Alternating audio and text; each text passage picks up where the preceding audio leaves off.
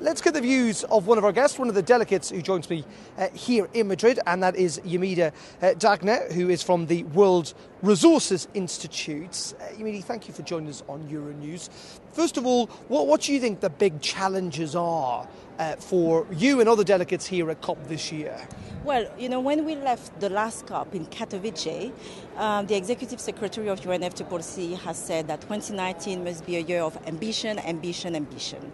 And you heard actually the UN Secretary General, saying also the same thing. So here we're here to see signals to make sure that we are equipped to actually drive ambition forward with the right resources, that we have the tools and rules and processes not to undercut, but really raise ambition, because we're so far, as you clearly said, to where we need to be.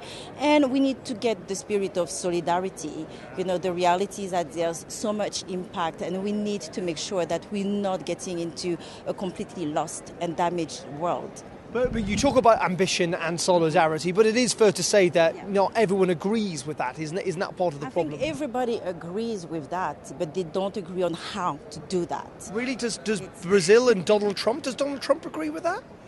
I think Donald Trump doesn't agree with the cause of the problem, which is problematic indeed. But I think what we need to really focus on is the rest of the world, and also the role of non-state actors. Governments alone will not achieve all their commitments. We need to mobilize everybody in the most transparent and inclusive way.